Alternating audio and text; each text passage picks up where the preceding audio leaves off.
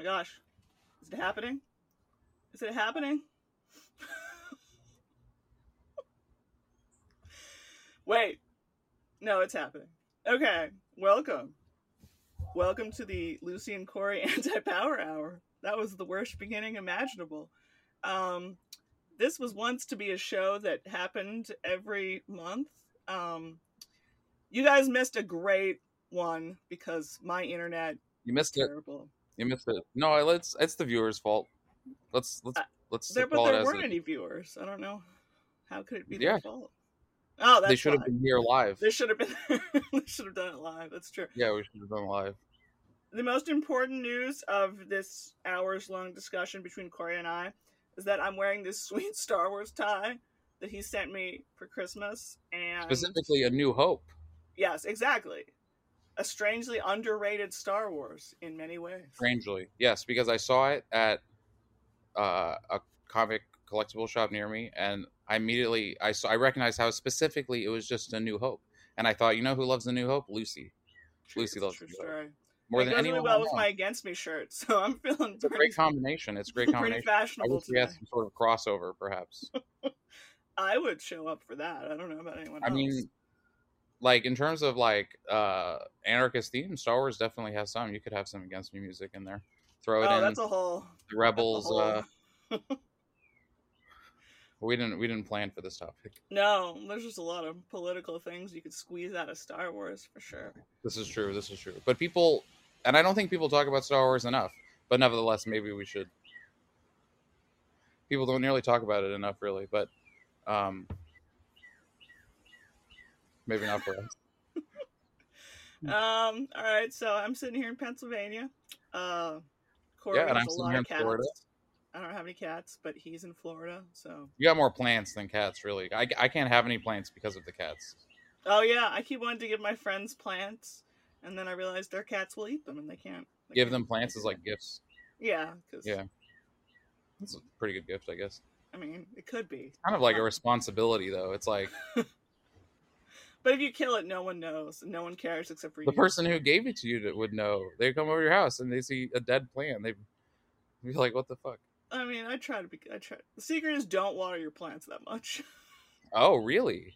Just like Absolutely. you kind Underwater. of plants. You kind of like have an iron fist with your plants. Is that what you're saying? Because it's so easy to overwater and you feel like you're doing a good thing. So just like err on the side of not doing that. That's my general rule for plant survival. Okay. Make a note of that in your. That's smart. I will. So what do we want to talk about today? What's our serious business?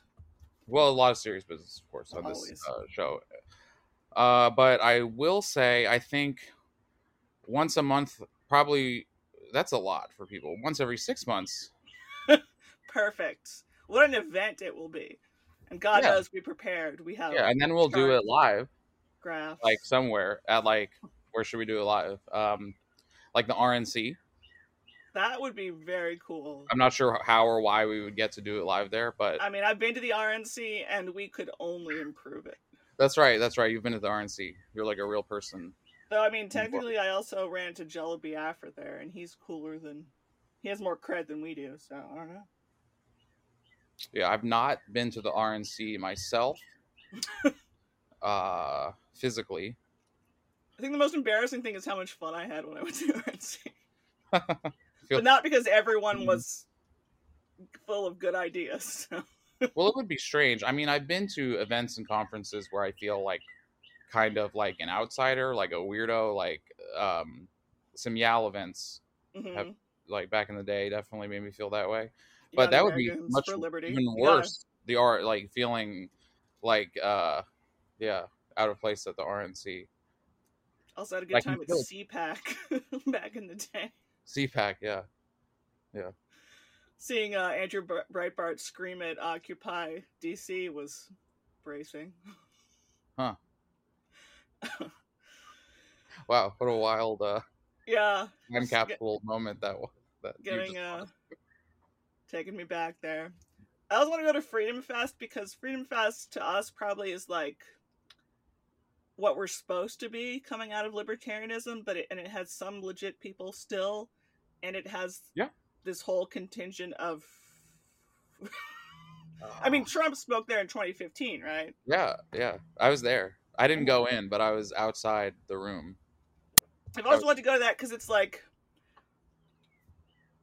My People, but like Bizarro World. And wait, so have you been to Freedom I've never Fest? been. It's too fucking expensive, man. You never been? I was able to go through Students for Liberty multiple times. It's Yeah, I very should join that shit. very strange I'm experience. bored. There's like a mix of like cool, like theory focused, like radical libertarians and anarchists, and there's like some of those, and you like gravitate towards each other. But there's also a lot of like apolitical gold and oil investors. Like I got that sense. Yeah. In some ways, it's like the craziest, and it's all above, like a casino with like the poker games and stuff going below. And it's just kind of a very strange. It almost sounds made up what I'm describing, but no, that's the thing. I assume the contingent of like thoughtful libertarians have dwindled and dwindled and dwindled as the years have gone on with that event. I the most recent I was there was probably like 2015 or 16. Yeah, that was the last year I did anything notable, probably. But it was kind of cool being in Las Vegas. That was cool, and a bunch of us after Freedom Fest was over went to Penn Jillette's Bacon Donuts party, and I've always been a fan of Penn Jillette. And you become a Democrat finally? That was weird. Yeah, well, I mean, he had the right instincts on Trump, and so that was like central. Oh, I mean, but he became it. I don't know. What do you mean he became a Democrat? You're saying he like registered as a Democrat to vote Democrat, or he like adopted Democrat? To that, but he went in a way that seemed less radical than he could be. He doesn't have to be a right winger. I don't recommend it. Well, he was never super. I mean, he was kind of vaguely associated with Cato. Certainly not an anarchist. I thought he was for a hot minute, but I don't know. He was.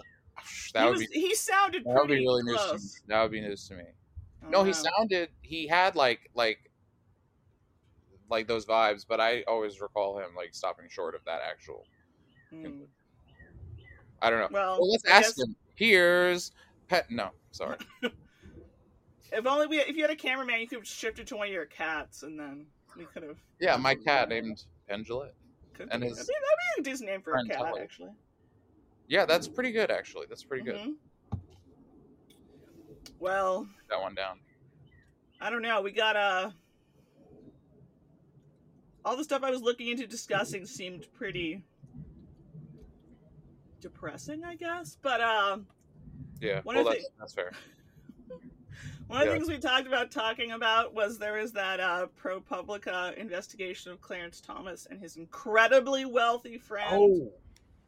And I was feeling weirdly defensive after I read it, not of Clarence Thomas or particularly the incredibly wealthy friend, but the fact that this dude collects weird, creepy historical artifacts, and some people think that's really creepy and weird. And I was like, God, if I was super wealthy, I would have the most unsettling house.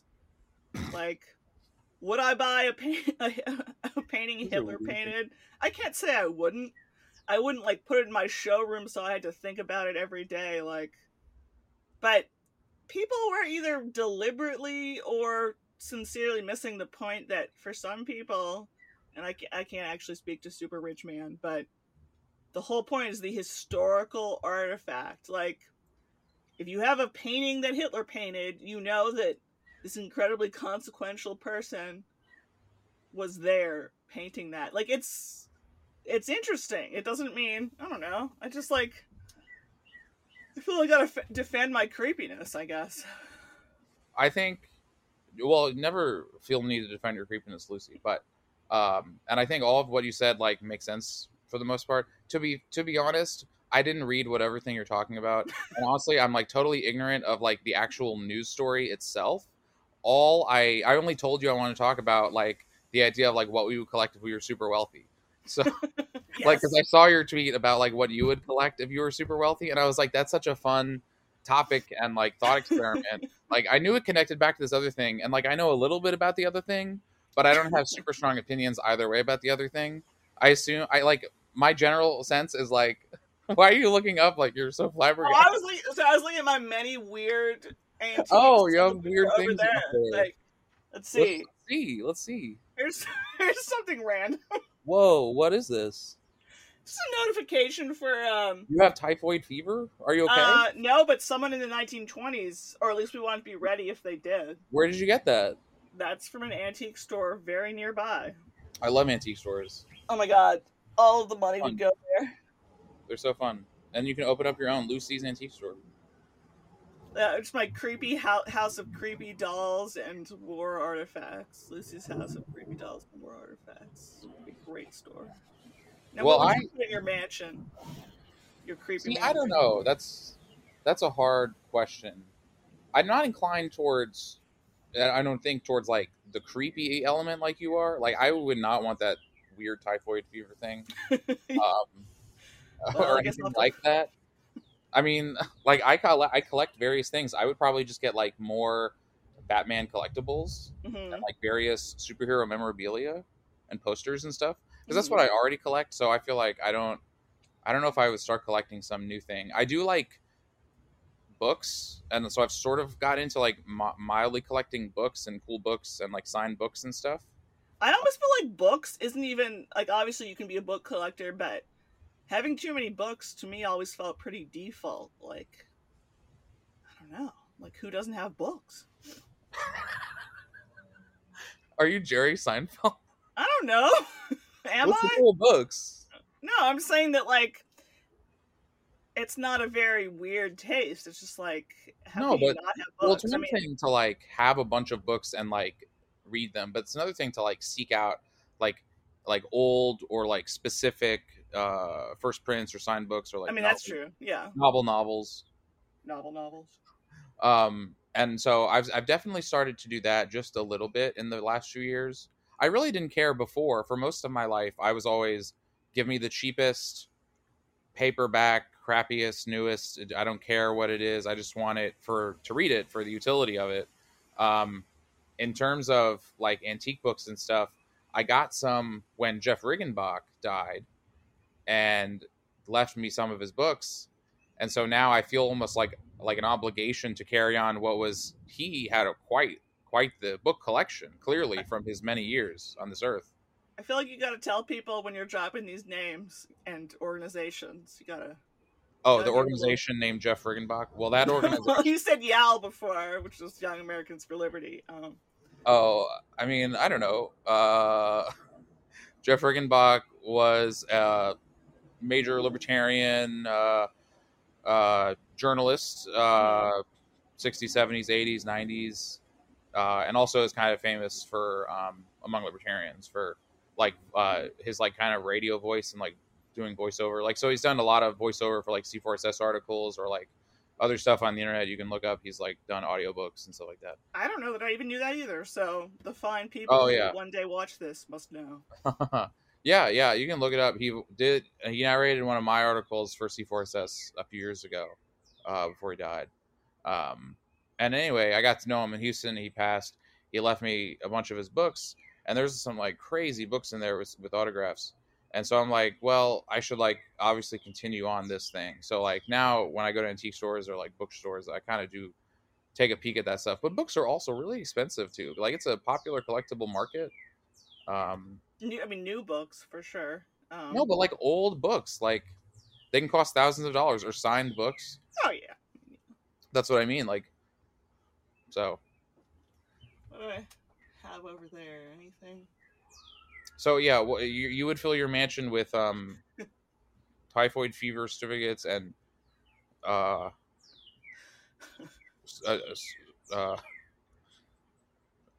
know on Twitter nothing but that would be really off-putting if that was the only thing in there. It was just like disease. Just a collection of diseases. Just only that. There's nothing else. But why are you so into gas masks? Because that's one of the creepier ones where I'm like, Lucy, like what? Because that's one of the first weird antiques that I bought at like apropos of nothing but my own strangeness. Is I have a World War I gas mask, and really? I even bought that before I got into Doctor Who via the episode where there are scary gas masked zombie children running amok. Because like there's just something very evocative about a gas mask. Yeah. And like if you look up old World War I photos, you'll find like horses and gas masks. It's very unnerving in a very a lot of that include, and then my later interest in civil defense manuals about nuclear war. I have a bunch of those. It's also sort of the evocative, the visual, like how unsettling it is and stuff. I don't know. I think it's kind of cool that you collect that and that people collect that, but I don't think I could collect that. I mean, the civil defense manuals are sort of my favorite thing, because American ones are very cartoony, often, or like even the font looks sort of wacky, and it's about just like the worst thing that humanity could ever do is if there was a nuclear war. So it's a really bizarre juxtaposition. Generally, I like animation and sort of visual things now a lot more than I did as a child, so I just keep following that, I guess, down a weird road. Yeah, try not to give Starbucks free advertising. Against Me shirt and a Starbucks, we can't be doing that. True. Don't worry, I made this coffee with my own hands. I just didn't want to get a new cup, so I used that. No, that's fair. Is it recording me? What's that? Is it recording me? Are we having technical issues? What do you mean? Oh, it doesn't show like my little sound guys. Oh, I see your little sound guys. Okay, it doesn't show it on mine. It shows yours, but on mine it's not. So I just wanted to make sure. If it's on it's on your end though. So I mean, I have a great paranoia. What with after last time? I know. Trials and tribulations, to be sure. Our viewers have no idea. We recorded like a whole episode, and then finally gave up after like infinite intermittent internet connection issues. I was at my parents in West Virginia. I didn't realize that their internet was getting real wacky that day. So yeah, it was definitely your parents in West Virginia fault. But yeah, I thought maybe we should just reenact that episode. Do you still want to do that? Because it's pretty early on this one, and I don't know how much more we have to talk about. We could just reenact, because last episode was really good. The fans missed out on it. We could try to redo it word for word. I think we should do it, but then have like a reenactment disclaimer at the bottom, like you would have on like various documentary style shows. Disclaimer? Yeah. This is a reenactment. Yeah, well, we should have got actors to portray ourselves. Actually, that would have been. Oh yeah, I'm getting like real rehearsal vibes. You know, like that Nathan Fielder show. Did you watch that? Oh, it's really good. Okay, you should. You would like it. It's definitely your creepy, weird, obscure whole vibe. I do. That's sometimes that's my vibe. That's another thing where I'm aging either back, if not backwards, but sideways. When I realized that, like, aging sideways. What's that? I just like cute shit and morbid shit, and you like the polarities. I do. It's a very hot topic vibe, turns out. Nice. And I'm an adult, but you know what? That's okay. No, but I don't want to give a super rich Republican who hangs out and with Clarence Thomas the benefit of the doubt as much as I might. I don't care to do that, but I just think there's a subjective taste line. Oh, and speaking of books, okay, I saw a tweet in response to this whole minor kerfuffle. Somebody straight up claimed that they studied Nazi Germany for like 30 years, and they have never read, nor do they possess a copy of Mein Kampf because they can get the information elsewhere.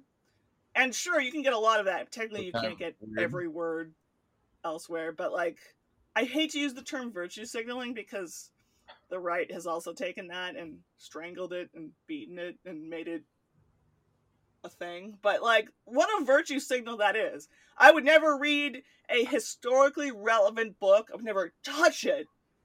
Yeah. You know, I would never buy it. Like, there's no Hitler family getting the proceeds, I promise. Like, that's like, very weird. He doesn't get anything out of it. I have read about 35 pages of Mein Kampf. I was getting a little bored. I was like, well, here's a charismatic yet tedious person who starts hating on various groups by about page 3 and is a weird obsessive nationalist. Kind of everything you might expect, but, you know, yeah, interesting for a couple of pages to be sure. So, like, but it's I don't know, it's subjective, but I feel true crime is so popular, but like, but was an interesting analogy. Yeah, I mean, I always felt slightly like it's more acceptable to be into like World War II than like Jeffrey Dahmer, but it's more that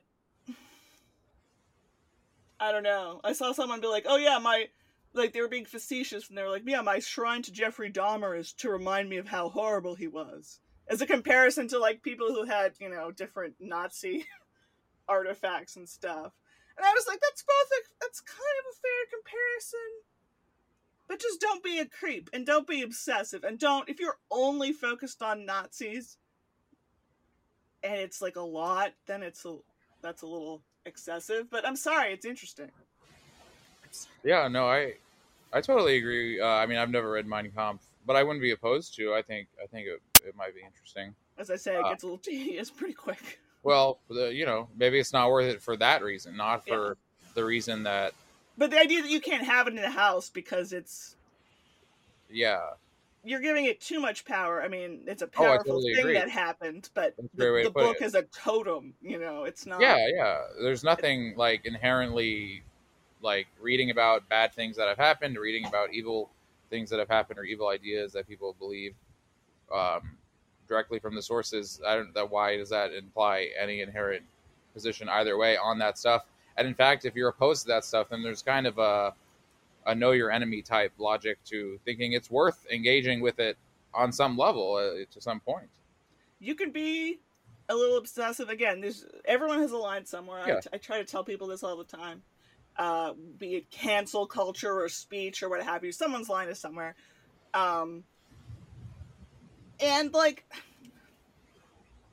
I don't know. You can be creepy. You can be distasteful. There have been controversies of people like taking selfies in front of Auschwitz and like, because they were young, dumb tourists, and like, I don't know, be a little more respectful and stuff. But like,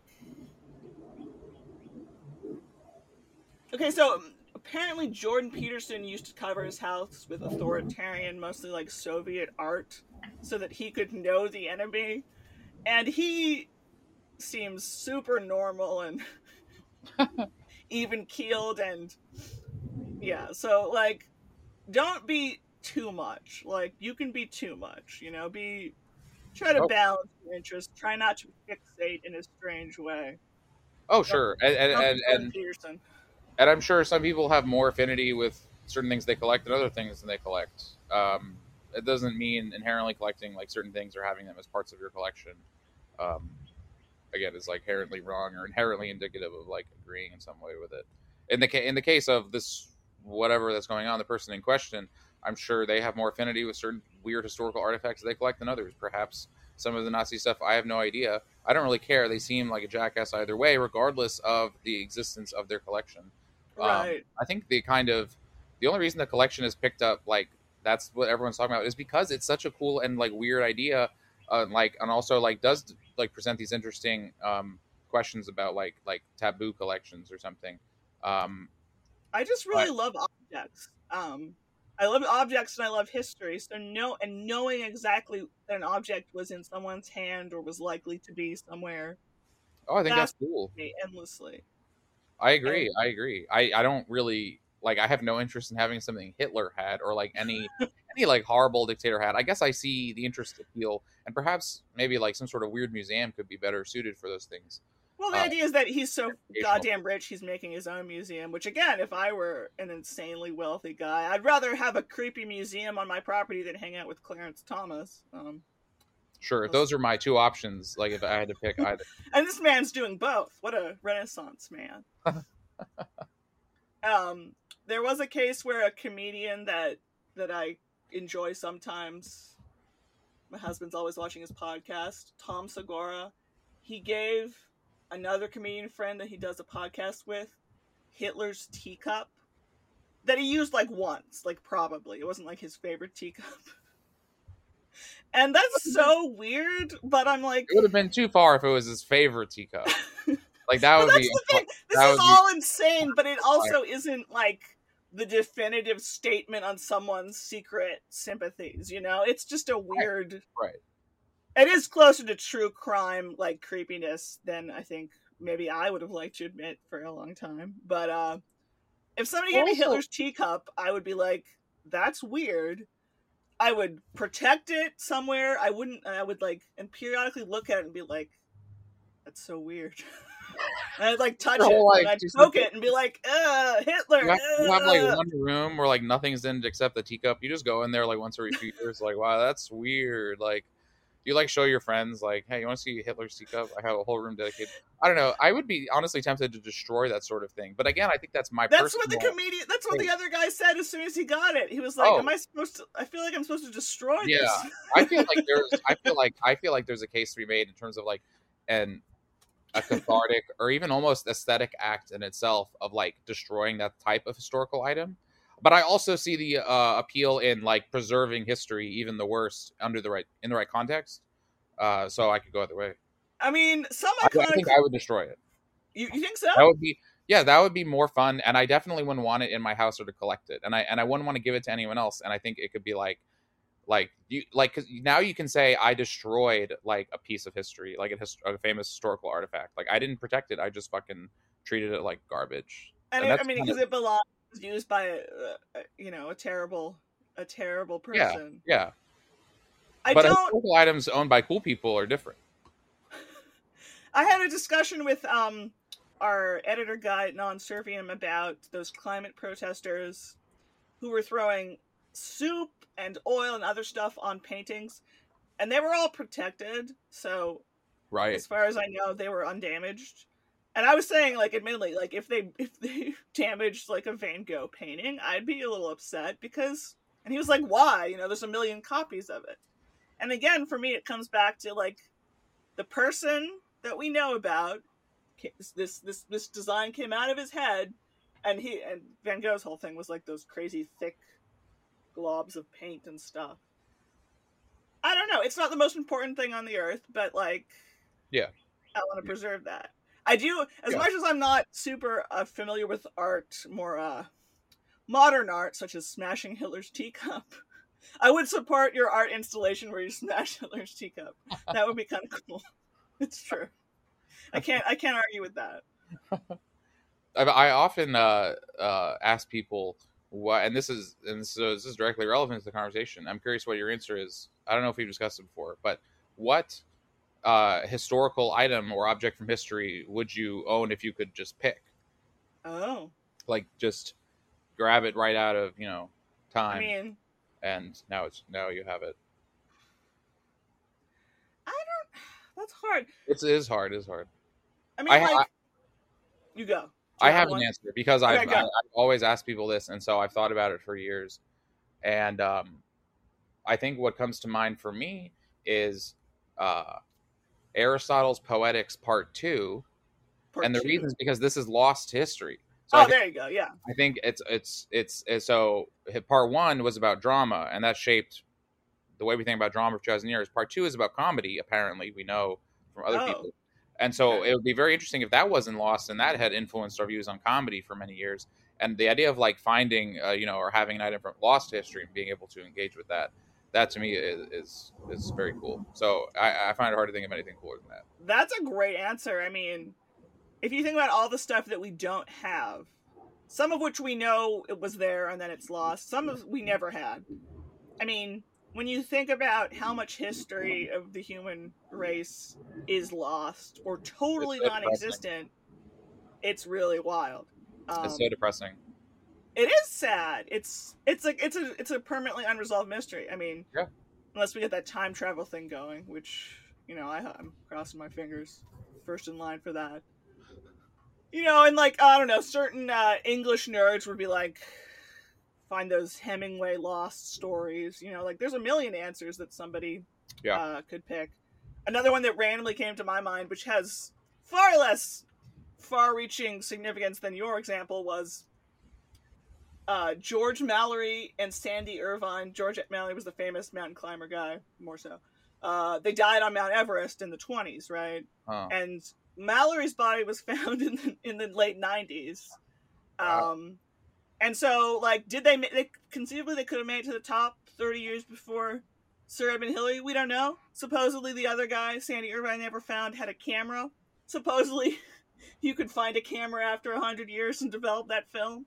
I mean, there's too many, you know. Like That that's is not. such a cool answer, and I didn't know you were such an aficionado of Mount Everest records and history. Well, That's very interesting. somewhere I have Sir Edmund Hillary's autograph, which is fun. Oh, that's cool. One of the first nonfiction books I ever read, and one that was weirdly significant. Again, I don't have the political philosophy answers. I have Into Thin Air by Jon Krakauer, which I read when I was like 10 years old. Huh. Which is about just like a collection of mishaps and bad decisions in 1996, the climbing season on Mount Everest. It's a great journalistic thing. Krakauer was there. I think he does a phenomenal job kind of summing it all up in a sympathetic human way, but still pointing out all the bad decisions. When it comes to, you know, it costs $60,000 back then to hire a guide to get you to Mount Everest. Maybe you have no business being there because you're not really trained enough. There's like lots of different types of human drama playing out. But I think what captivated me most, I remember reading that as a child, was some guy named Beck Weathers was left for dead during a storm, and then like 10 hours later he just like got up and like staggered back to the camp while being like frozen and like what? It was one of my first things where I was like, that really happened, but it's like a story. Stuff that really happens can be like a story that you almost wouldn't believe it was a story. Yeah. No. And that has been my lifelong obsession, is things where you're like, that can't be real. And if it was a screenwriter wrote it, you'd be like, that's a little much. And these things happen. So that was a weirdly... Well, another piece of the puzzle fits into place. No, I love that you're attracted more to the kind of eccentric or odd or bizarre, and those sorts of answers to that question are just as fun, if not more fun, than other kinds of answers. Now, I do have another question for you, which is, have you climbed Mount Everest yourself? Not lately. Not lately. Will you in the near future, or ever try to again?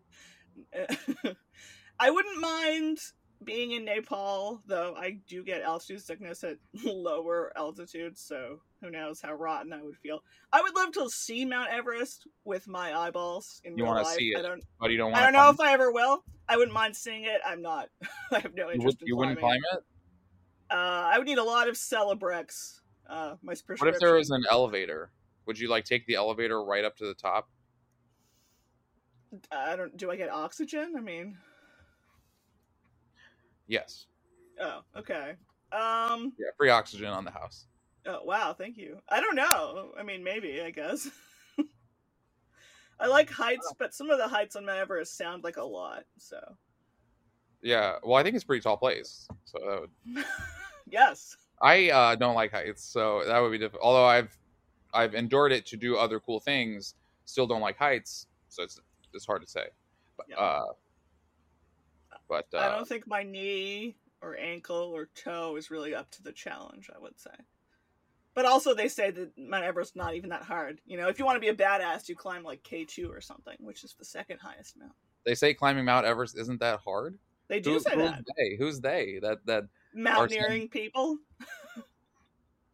Well, wow, life must be easy if you think Mount Everest is not that hard. It's not like the most difficult technical climb by far. It's definitely not.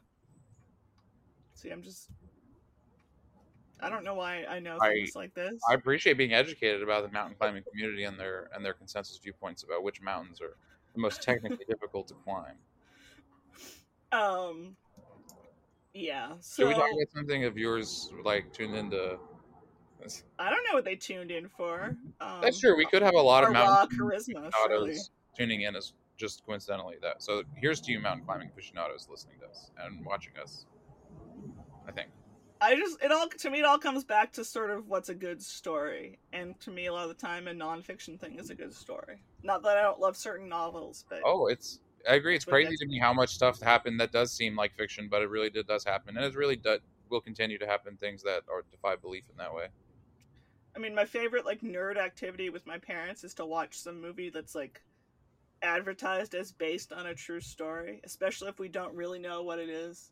Watch it, and then I immediately have to look up like how much reality is attached to it. Yeah, for sure. It's a fun pastime. Wow. Yeah, I did that with like Avengers: Infinity War. You know, I had to look it up afterwards, and I was like, I was like, I'm not sure how much of this was based on what happened in the real world. And I looked it up, and like a shocking amount of it actually happened. I was really surprised. Like I'm at not least the gonna. reports. I'm not. I mean, in the sense that it was a movie that was filmed, technically it all happened. Yeah, like those Does that events, work? like those people stood in that location and Right. they got on camera in that way. And the trees were there behind them that way. And well, then, I mean, even the trees, I'm not charging. yeah, Like, we can't really. That's true. And their clothes are probably CGI. I mean, yeah. And their hair. I mean, yeah.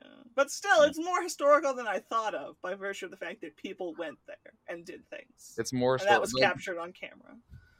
Yeah, this is something captured on camera, not a drawing.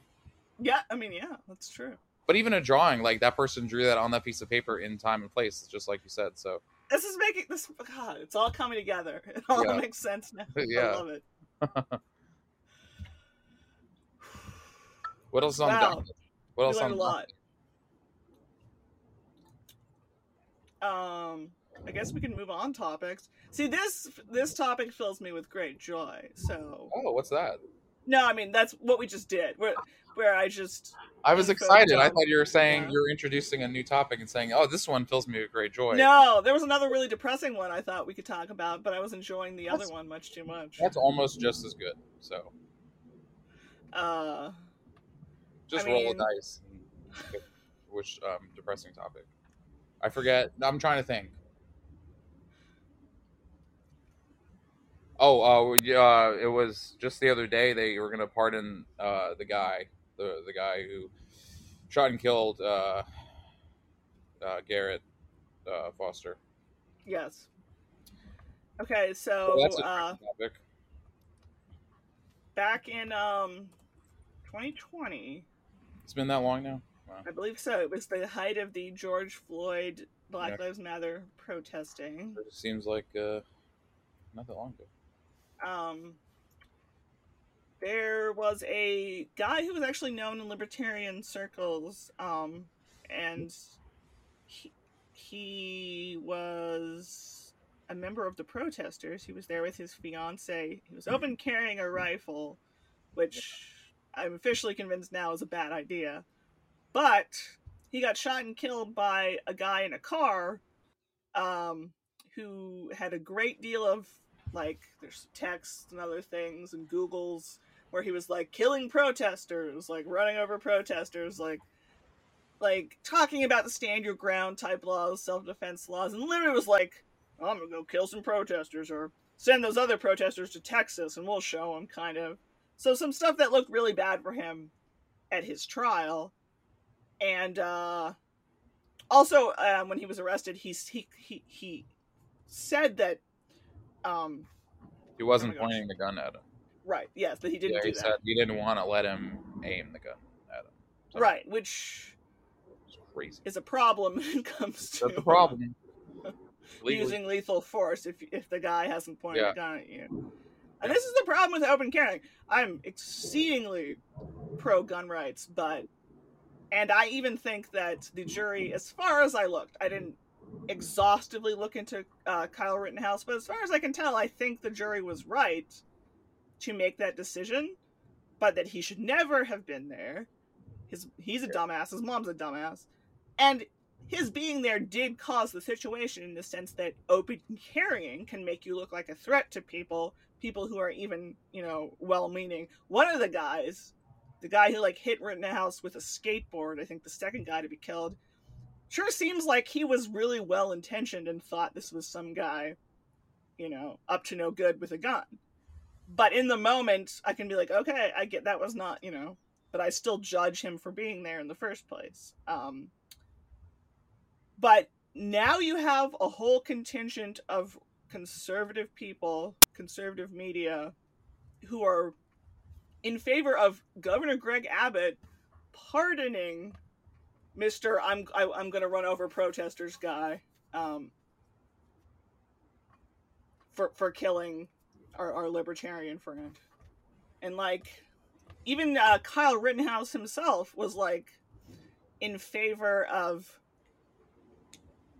this pardon, when Kyle Rittenhouse is closer to the guy who got shot than the guy who did the shooting in terms of But the whole thing seems to come down to, if you are with the protesters, then you're a threat. That's what it comes down to. Rittenhouse was against the protesters.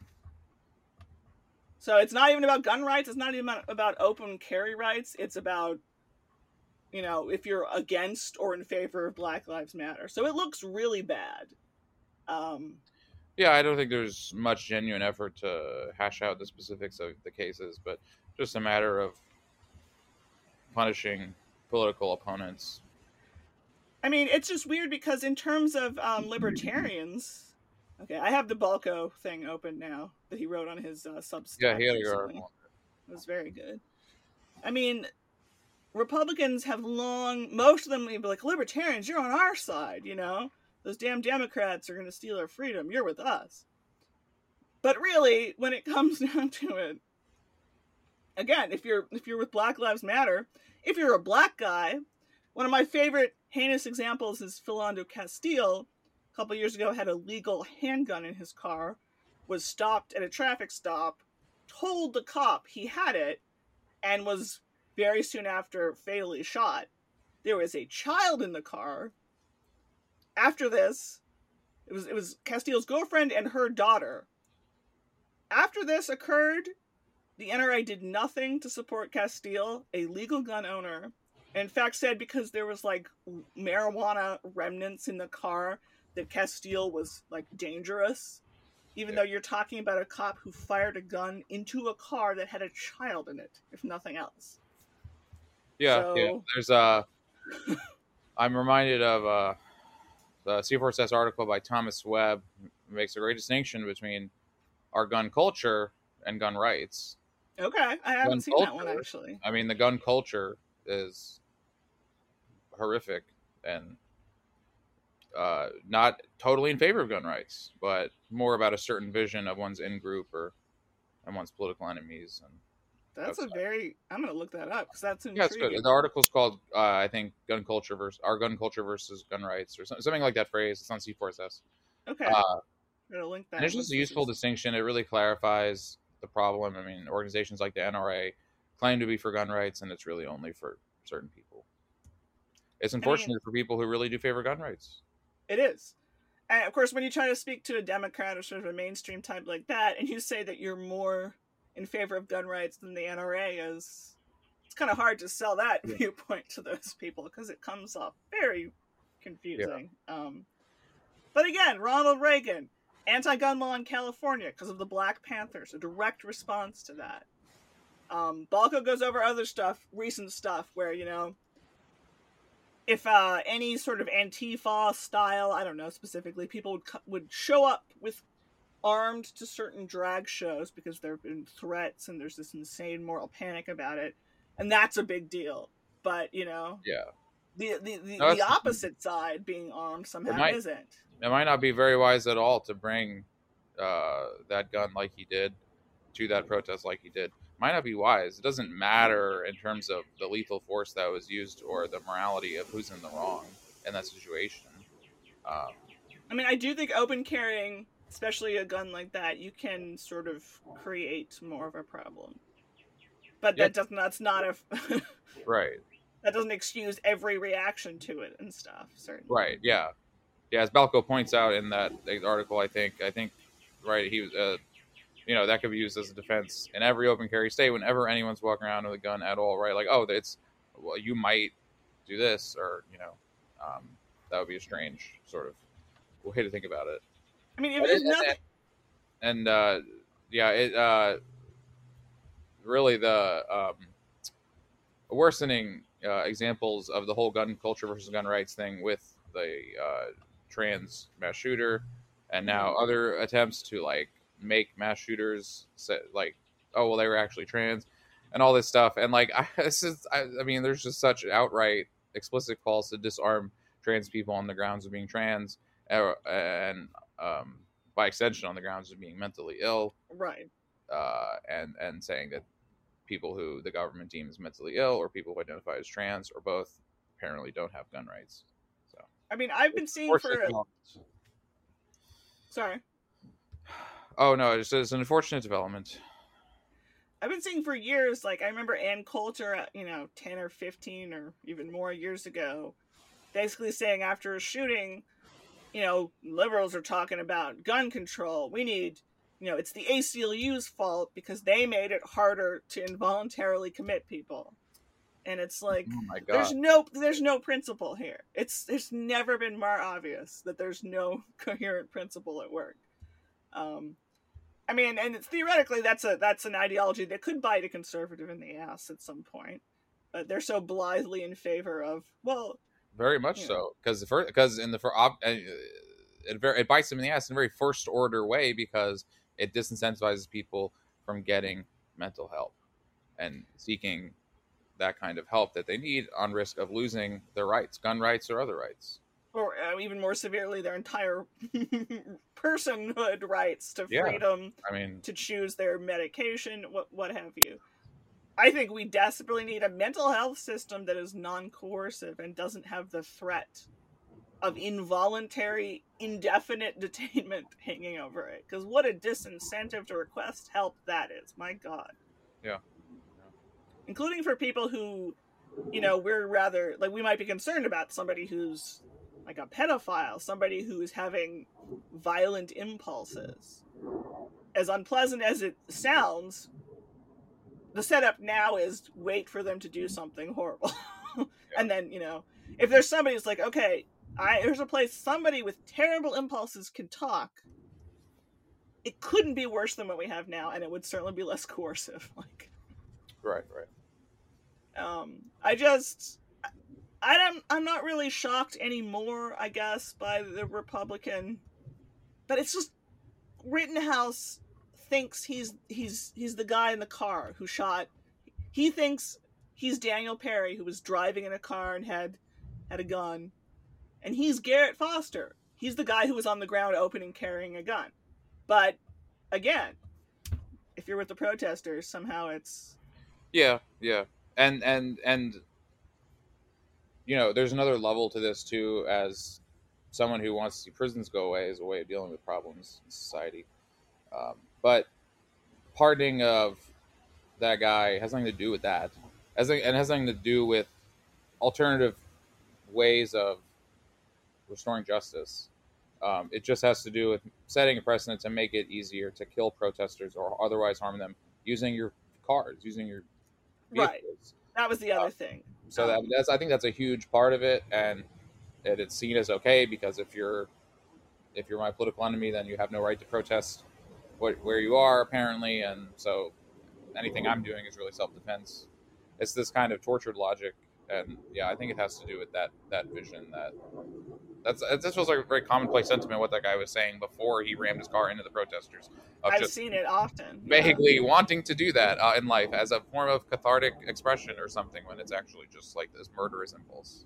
And it's such a bad sign. Like, I see a lot of people like fanboying about roof Koreans, which are the there are photos from the Rodney King riots in Los Angeles.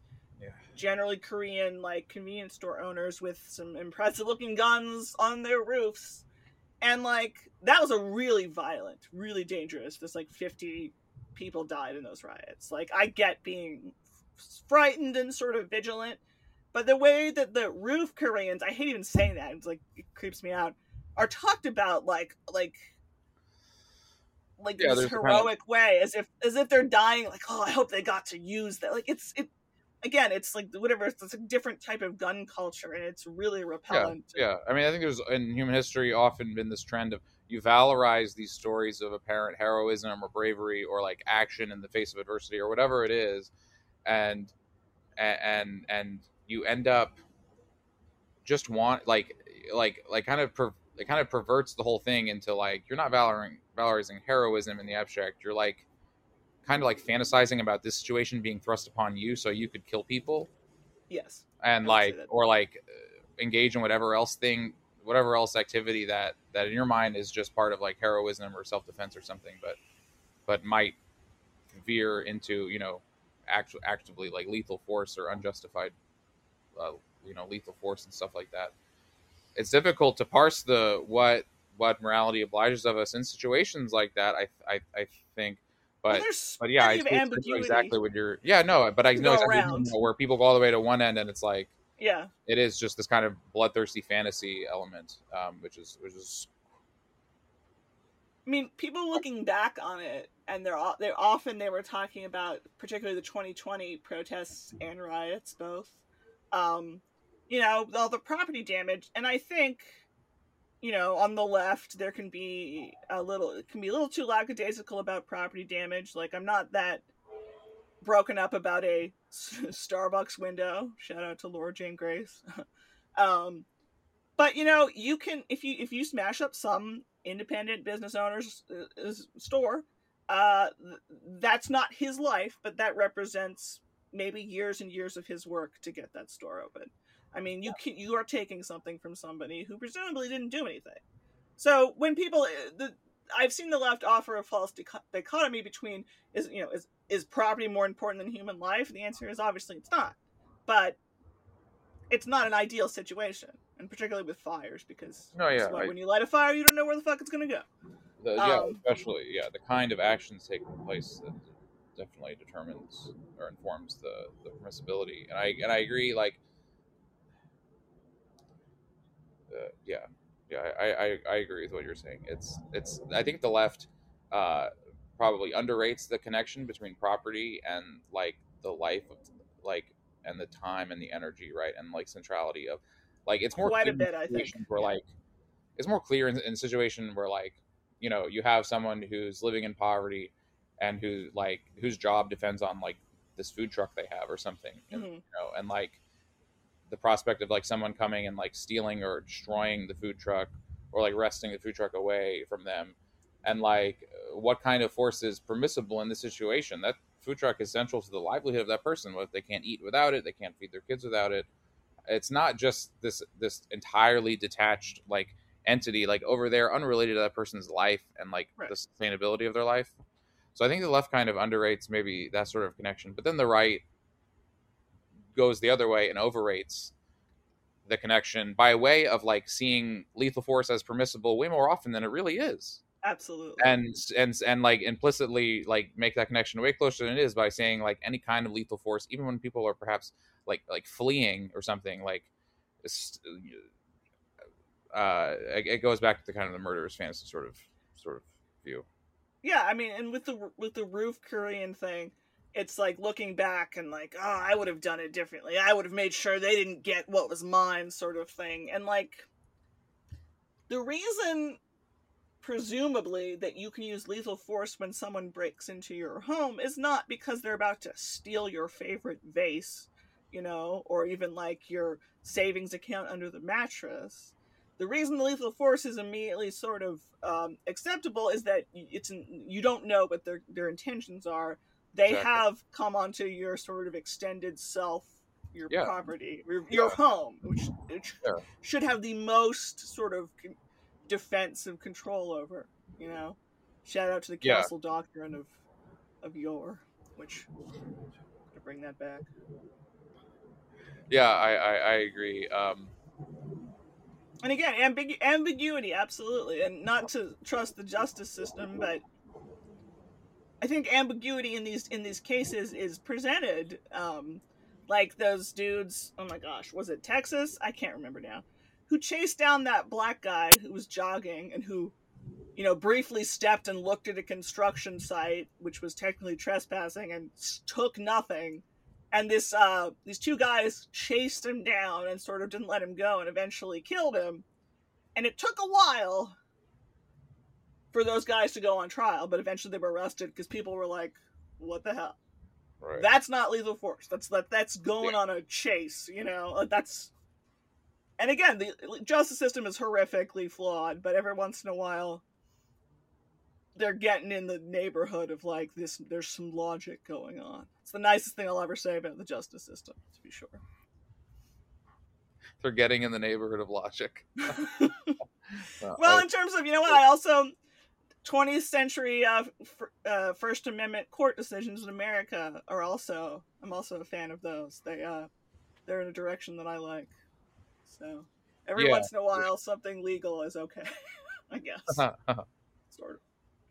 Yeah. I mean, the courts have made a number of protections viable, but at the same time done a bunch of other stuff that's violated rights. Of course.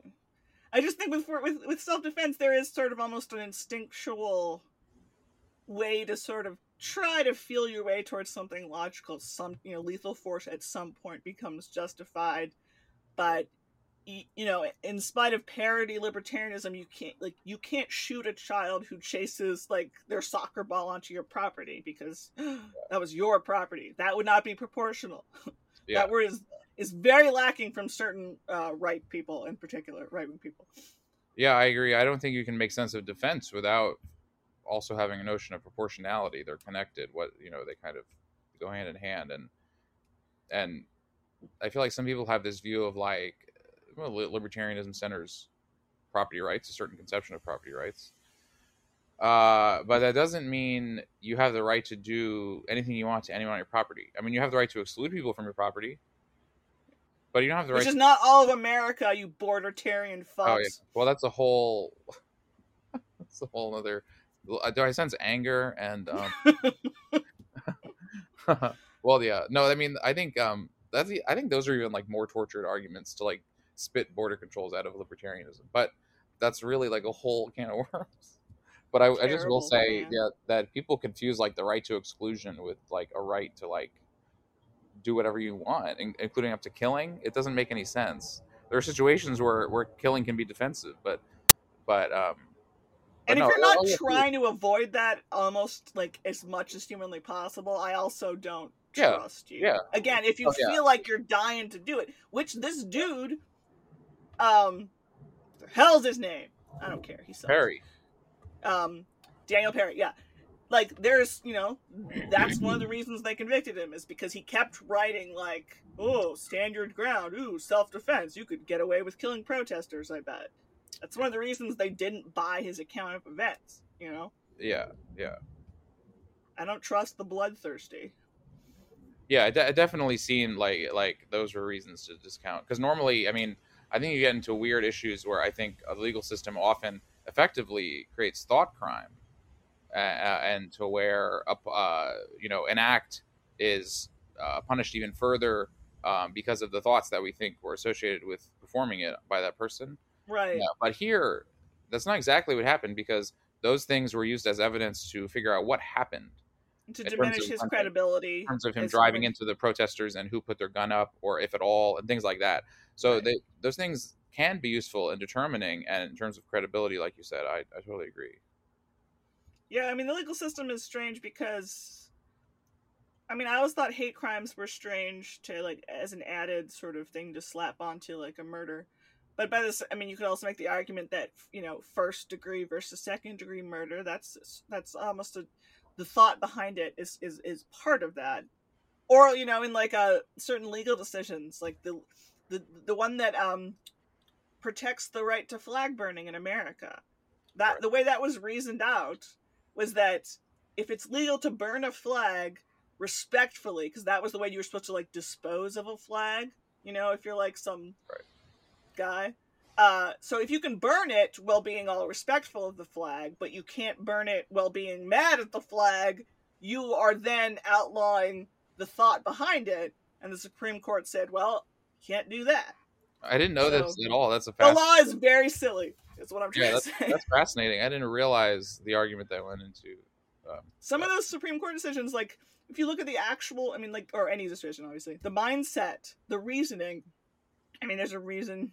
It's like a whole other silly language and way of thinking that has utility, albeit limited, I guess.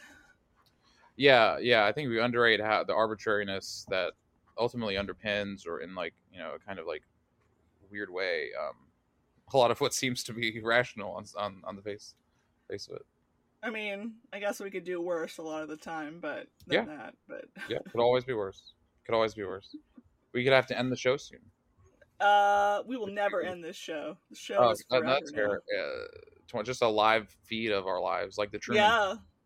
Like I mean, you have cats though, and I only have plants, so my plants aren't as charismatic, probably. can watch them grow. I don't know. I mean, I've seen a charismatic plant or two. Well, I think though the first one wasn't as depressing or political. Our finals, like, we gotta have a little time to devote to something pop cultural / happy. And we didn't really discuss what we were gonna do with that, though we did talk before the show about some quality stuff, such as, again, my beautiful Against Me shirt. Against Me. I really can't get the full effect, but it has a cop riot helmet with some wheat growing out of it, which I think is a lovely visual because it's not even violent necessarily. It's just anti the institution. Very swords into plowshares, you know? That's the good Bible shit right there. But you told me you were going to go see Laura Jane Grace of Against Me playing solo soon, and that is cool. Yeah, she's touring by herself. I don't know what music she's going to play. Maybe it's her own new music, or I don't know. Either way, very excited. I'm a big fan of Against Me and of Laura Jane Grace, so should be fun. I've seen Against Me more than a decade and a half ago, which is insane. But I just read Laura Jane Grace's memoir, which is kind of fraught, but and kind of sad, but has some interesting behind the scenes stuff. And though I haven't seen the band lately or her lately, I always go back to their music now and again because, damn, that voice is fucking awesome. So I really like her a lot. Oh yeah, she has a great voice, and yeah, the music has such great energy to it. Even how it's changed over the years a little bit. I mean, it has this passion behind it. I tend to gravitate, I think, towards a lot where you can kind of feel the emotion, whatever genre necessarily, but you feel like they're singing about something that matters to them, and it's nice for that. Yeah, I haven't seen a punk show, even if she's gonna be like acoustic or solo, like even something like that. It's been too long, and man, punk is the good shit. Yeah, I don't know what to expect with that, but I'll report back. I may have incredibly expensive Taylor Swift tickets for June, but I also really yearn for the punk shit. It's been too long. You're gonna go see the Taylor Swift at her like big tour thing? Wow, that's cool. I'm not the biggest Taylor Swift fan, but I like some of her songs, and that's pretty cool. I mean, I think the vibe, the biggest show. Let's see. I saw Simon and Garfunkel, old ass, excellent Simon and Garfunkel, the early aughts at some sport. It was pretty big. I saw Green Day. We discussed them before. Yeah, very jealous. Also in a very, was it the hockey? It was a very large venue, but Taylor Swift is playing at like the football stadium here, so it's gonna be absurd. At a literal football stadium? Yeah, like my tickets are terrible, I think, but like the whole vibe is going to be kind of a new thing. I love enthusiasm. Like one time I almost wanted to go to what was like a World Cup final game with my one friend, and I have no interest in soccer, but like any big crowd of people who are really excited about something is sort of inherently interesting. But yeah, for sure. You reminded me of one time, me and my wife, we took my sister-in-law, her sister, to WrestleMania. There you go. Wrestling event of the year. And that was the thing where she like didn't really know, like she wasn't really into wrestling, but like the energy is intoxicating, and she got into it just as much as everyone else, even the matches and stuff. I've gotten really exhausted by sports because I live in near or close enough to Pittsburgh, which is an incredibly sports heavy town. I have family that worked in like sports broadcasting, so I was never super into sports. But in general, there's something fascinating about enthusiasm, especially when it's non-bad enthusiasm. It's not politics. It's not a mob convening on some victim. It's just a weird enthusiasm for something that you have no interest in is therefore kind of fascinating to me, I guess, because I don't know. So what I'm saying is I will go see wrestling with you. If I'm ever in the neighborhood, if it works out, let's do it. They announced WrestleMania next year is in Philadelphia, so that's closer. You used to constantly accuse me of living in Philadelphia, so that's glad that's a weird way to put. Like, I would like be going to Philadelphia and be like, "Oh, hey, Lucy, like we should meet up," and like not remembering that you live in Pittsburgh or near Pittsburgh. I didn't It's a like solid confuse 6 you, like, hours away. Lucy, you live in Philadelphia. I just think I knew you for like 4 years before you could remember that I didn't live in Philadelphia. Okay, look, I'm not familiar that much with the state of Maryland or wherever you live. But it's Delaware, obviously. Like Delaware's real. I don't believe in Delaware. I've That's never true. even been around Pittsburgh. I need to. It has its charms. I would like to live somewhere else because I've lived here for too long. Do you live near like steel mills or? That used to be our thing. Now we have really good hospitals and some colleges, and we love sports. Those are our 3 things here in Pittsburgh. It's not bad. That's what you could do worse. I'm not super into sports anymore. I used to be more, but I like how they channel, like you said, perhaps a kind of mob mentality into something a little more pro-social and not bad. I mean, I remember my father once responding to the mindset of like the brotherhood of the military. Things like, I don't know, like I think of Black Hawk Down, which is an amazing looking piece of propaganda where it's like, well, sure, we had a pointless bloody conflict, but really it's about the brotherhood. And my dad was like, just join a sports team. Like, what? Just join a sports team. That's great. That's a great line. I think that encapsulates a lot. And I think it leads people to underrate sports as a social technology or phenomenon. I mean, I get frustrated by it. And God, I mean, we have war and sports. Sports are like universal basic income. If we could just get rid of the other thing, that would be a great, like, I'd be, okay. What a weird analogy. Sports are like universal basic income. It's not my ideal thing. No, I get it. If we could replace the worst thing, just sweep it away and just have that thing. All right, it's like a preferable alternative, like a peaceful, alternative to. I you can quote me on that. Okay. My expose of you no and one will understand. Creepy mansion and your weird analogies, creepy analogies.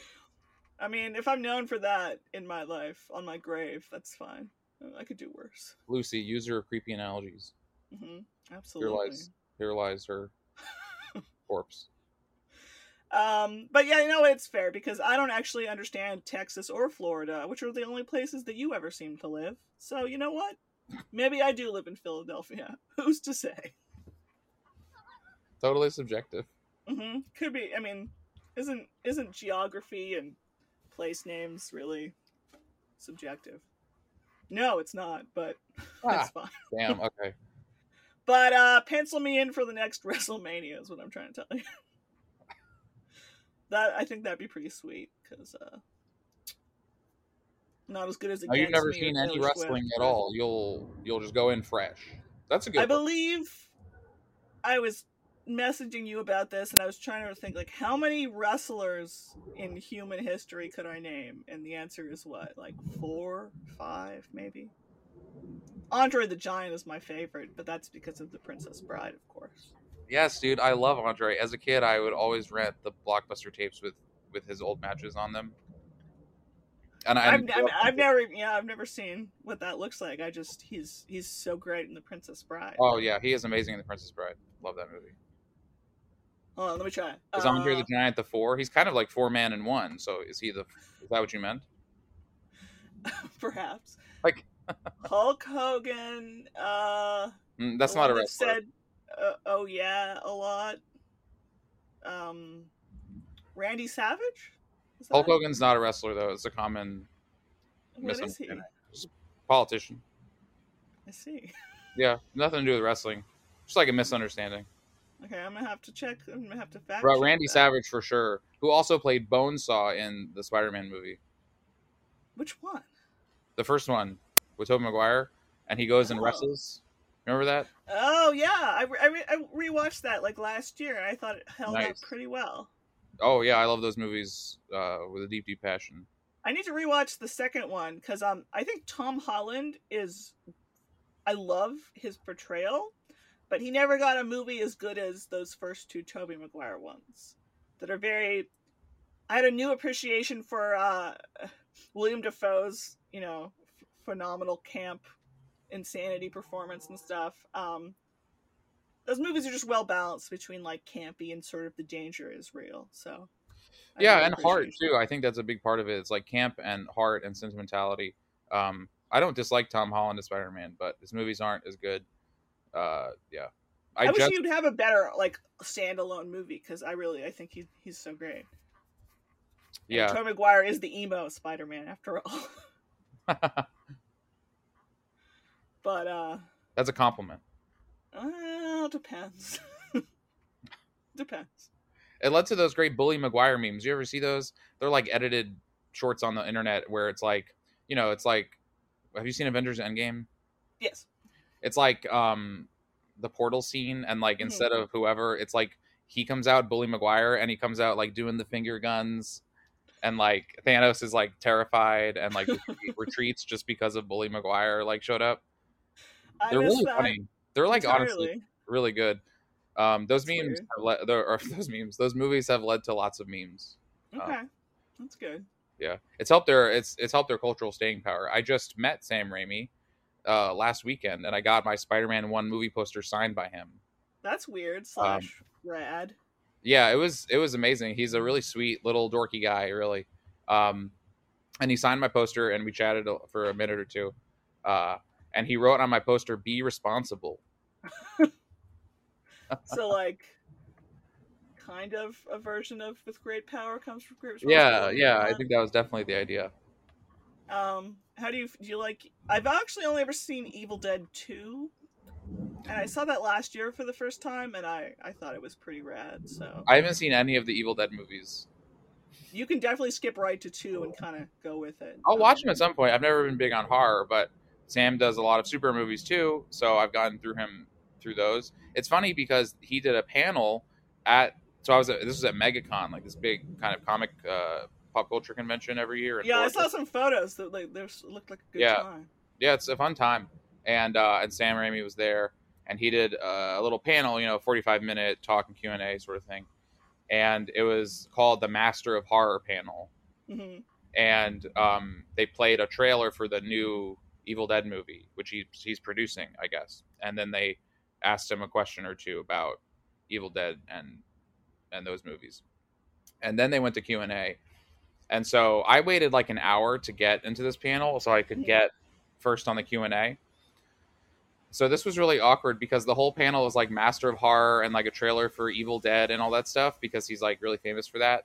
But I happened coincidentally to be cosplaying that day as Reed Richards. So I was in the Fantastic Four costume. And for people who haven't seen, he was in Sam Raimi's Doctor Strange Multiverse of Madness last year briefly. I haven't seen that yet. I really enjoyed it, and so I felt really awkward that I was like dressed as a superhero, and I asked him about like what he likes about superhero movies because he's did Spider-Man and then Doctor Strange. He also did Darkman, an obscure '90s film. I've heard of that. And so it was really kind of amusing actually because then some other people asked questions, and they were also about the Spider-Man movies. So I felt less bad. Like they just didn't really get that the audience would more be superhero fans than horror fans, even though there are some horror fans in MegaCon. Yeah. But it was all about like Master of Horror, and then no one asked about Evil Dead at all. So I bet I could have wrangled up an Evil Dead related question, though I've only seen Evil Dead 2. Again, it's not super scary. Can you summarize Evil Dead 1 for me? I haven't seen it. Oh no, I'm saying that should have been your question the same way. Right, yeah, no, I was like, well, I don't really understand because Evil Dead 1 has some less comedic horror, but it's like partially the same movie. It's very confusing, but you can just skip that. And Evil Dead 2, Bruce Campbell is just such a journey. I'm kind of a completionist. I think I'm going to start with. I'm not going to take your advice. Okay, well, you must follow your dreams. Yeah, you must follow your heart. Did you ever watch Bubba Hotep, where Bruce Campbell plays Elvis in a nursing home? No, it sounds fun though. It sounds good. Yeah, I need to rewatch that. Sounds solid. Bruce Campbell had a brief role in Doctor Strange and the Multiverse of Madness. There you go, then. Pretty funny. It's all coming together. Yeah. All right, this podcast is dedicated to Bruce Campbell. Imagine if that was the last thing that people ever saw of us on the internet. What? I don't know. Right after I say that, it must feel weird. You are creepy. Oh my god, how did I end the last podcast? Who knows? Just end every podcast being like, what if we died right now, right after this line? The audience won't know. And life is heavy, man. That's a heavy thought. Yeah. Yeah. Dear God. Where should the people find you on the internet? Like, where This you? stuff. You can just Google my name, and my writing is scattered across, or on Twitter at Corey Massimino. Very good.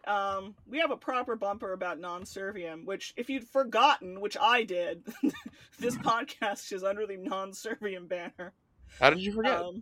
I don't know, because wait, where can people find you on the internet? You didn't do your thing. Who knows? Lucy Stagg. I need to go back to Substack. I don't like newsletters. They're Lucy really Stagg fraught. on Twitter. You didn't even clarify. Yes, thank you. Well, you can be my hype man, my PR guy. I'll pay you in your hype man. Wrestling action figures, maybe. That's not bad. I have some of those. I would accept some for sure. Depends on which. Okay, so are we gonna do this again this year? What do you think? What, like talk? This conversation? Like, this exact conversation? No, not this exact conversation. Stuff? A different one. Are we gonna? Well, we can ask our viewers if they want us to reenact this exact podcast later, or if they want us to hire actors to reenact. What about puppets? Can we do puppets? Or puppets. You could do puppets. Muppets, not like marionettes. We could have like the old Charlie dolls. That'd be weird. Or we could have a regular podcast, like sometime in May. That's maybe? Tempting. Why don't we do that? Okay. All right. So I'll see you then, I guess. See you then. Thanks for sticking with us if you've gotten this far. I had fun, so I don't really care if you did, audience. Just kidding. You're good. I did not have fun, but it was worth it anyway. I hate you so much. Goodbye. Goodbye.